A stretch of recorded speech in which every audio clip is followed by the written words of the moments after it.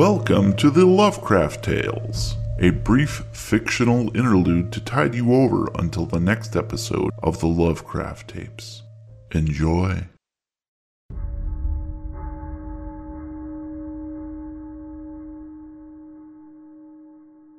A slinky black shadow moves silently along the fence line at 42 East Arkham, flirting with the late afternoon light that slants through the trees above. When it reaches the corner, there is a pool of sun. It sprawls in the short-cropped grass, purring, absorbing the heat. It naps. In the dream, it hears a name being called. A familiar name. Her name. Ripley. The cat starts awake, green eyes blinking slowly as she realizes the sun has moved lower and she's now cooling in the shade. Time to patrol. Languidly, she stands and stretches both back legs, then gives her entire body a forceful shiver. Her old bones creak, but the blood stirs obediently. She sniffs the air. Something on the pre-twilight wind entices, causing saliva to drool from her upper lip. Her eyes sharpen, and she begins to trot slowly away from the house, one fang poking out in anticipation. Across other lawns, weaving through discarded children's toys, abandoned playgrounds. She hears the clink of dinner plates being cleared. Sometimes she can procure a scrap at certain households if she meows pitifully at the back door and blinks her eyes seductively up at one of the occupants. She's acquired rare steak bits, grilled shrimp tails, and once, a jalapeno deviled egg. More often than not, she's answered with a door being closed swiftly in her face. She doesn't like closed doors. Her unnaturally shortened tail stub tingles, as if in response to some forgotten memory from her kittenhood. No, closed doors are definitely a bad thing. But this evening, she ignores the allure of dinner-time refuse and focuses instead on the strange scent wafting through the air, pulling her forward toward Blaine Manor. Of course, Ripley doesn't know it is Blaine Manor, but rather a regular stop on her nightly patrol. Beyond a thin patch of woods, there is a great green expanse of lush, fragrant grasses leading up to the house. She takes her time strolling past the dilapidated well, relishing the sound of early crickets chirping all around. A lazy butterfly flaps dangerously close, and she cannot help but leap at it, spurred by a deep-seated animal instinct to hunt, but narrowly misses the capture. She gives chase for a few yards, then loses interest. The odor is becoming stronger the closer she gets to where the humans live. She moves on. She finds it beneath a tree, the stiffened corpse of an orange-breasted bird with dried blood on its beak, eyes eaten to hollow, staring holes by little white, wriggling worms. Almost tenderly, Ripley nuzzles the fallen creature and prepares to nip at a wing. The smell is tantalizingly weird. She knows what a dead bird should smell like, taste like. This one is different. As she lowers her head, a movement from within the throat of the dead bird captures her attention. It pulses vaguely, and there is the sound of scrabbling insects scritching along broken cartilage.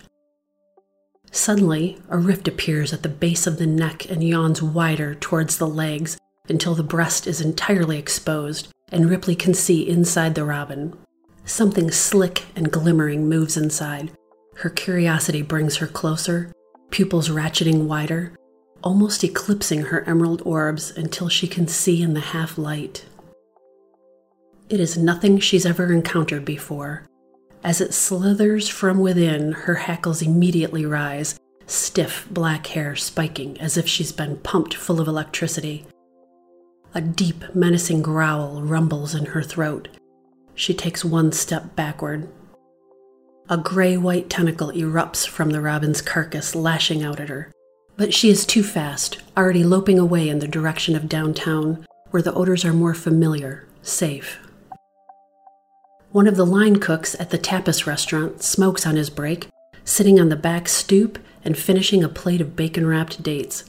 He knows Ripley well, and in exchange for a pinch of bacon, she'll allow him to pet her for a few strokes. No more, however, since she's off to explore other opportunities.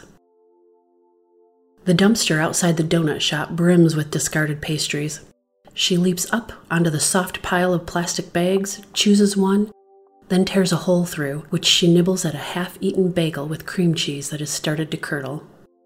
Behind the bookstore, a family of mice gathers bits of paper and other detritus, dragging it inside an old vented window leading to the basement. Ripley squats behind a cardboard box a few feet away, short tail twitching anxiously as she watches the oblivious rodents. There is very little color in her eyes now, just a deep, black pit into which light is swallowed. Her instincts urge her to pounce, but she does not. Not tonight, not yet, for now she is content to spy. She finds a day-old taco fish wrapper lingering at the mouth of a sewer grate. It has been crinkled into a ball, now a fragrant toy for her amusement. She bats it between her two front paws like a feline soccer player, down the darkened street from lamppost to lamppost. At the mouth of an alley, between the Five and Dime and the drugstore, she comes to a dead stop. The wrapper rolls away, now forgotten. She's heard a familiar noise. Straining her ears, she takes a step forward. There it is again. Ripley. The name is familiar. It is her name, but she does not recognize the voice. Still, the word has the power to draw her attention. She pads cautiously into the alleyway. Clean streets and neat concrete give way to slippery brick cobblestones, a remnant of Arkham past. Moisture glistens on the stone, making each step treacherous. Rankness perfumes the air like bulging garbage bags left to rot in the sun until they burst with spoilage. Overhead, rusted fire escapes hang precariously by crooked bolts sunk deep into moss-covered walls. A constant, rhythmic drip, drip, drip echoes throughout the narrow passage. She turns one corner and the next, seeking the source of the voice as it repeats, Ripley. Then she arrives at a dead end, a blank wall of brick upon which have been fastened flapping fragments of advertisements, punk rock bands, lost pets, and strip clubs. To her they mean nothing, except this is a place of last resort, a hidden spot where unspoken transactions occur on a nightly basis. There is nothing here for her. Yet, an air of anticipation surrounds the location. Ripley sits and waits. It does not take long. She watches as the wall begins to dissolve, replaced by an opaque fog that swirls with a blue-green light emitting from beyond. A figure stands there, half hidden in shadow. Come, Ripley, he says quietly in a kind voice. She does not know this human, but she trusts him without knowing why. We've got work to do. Eagerly, she trots forward and rubs against his leg, purring loudly. He reaches down to scratch the tip of her chin, exactly where she likes it. Let's go, the man whispers.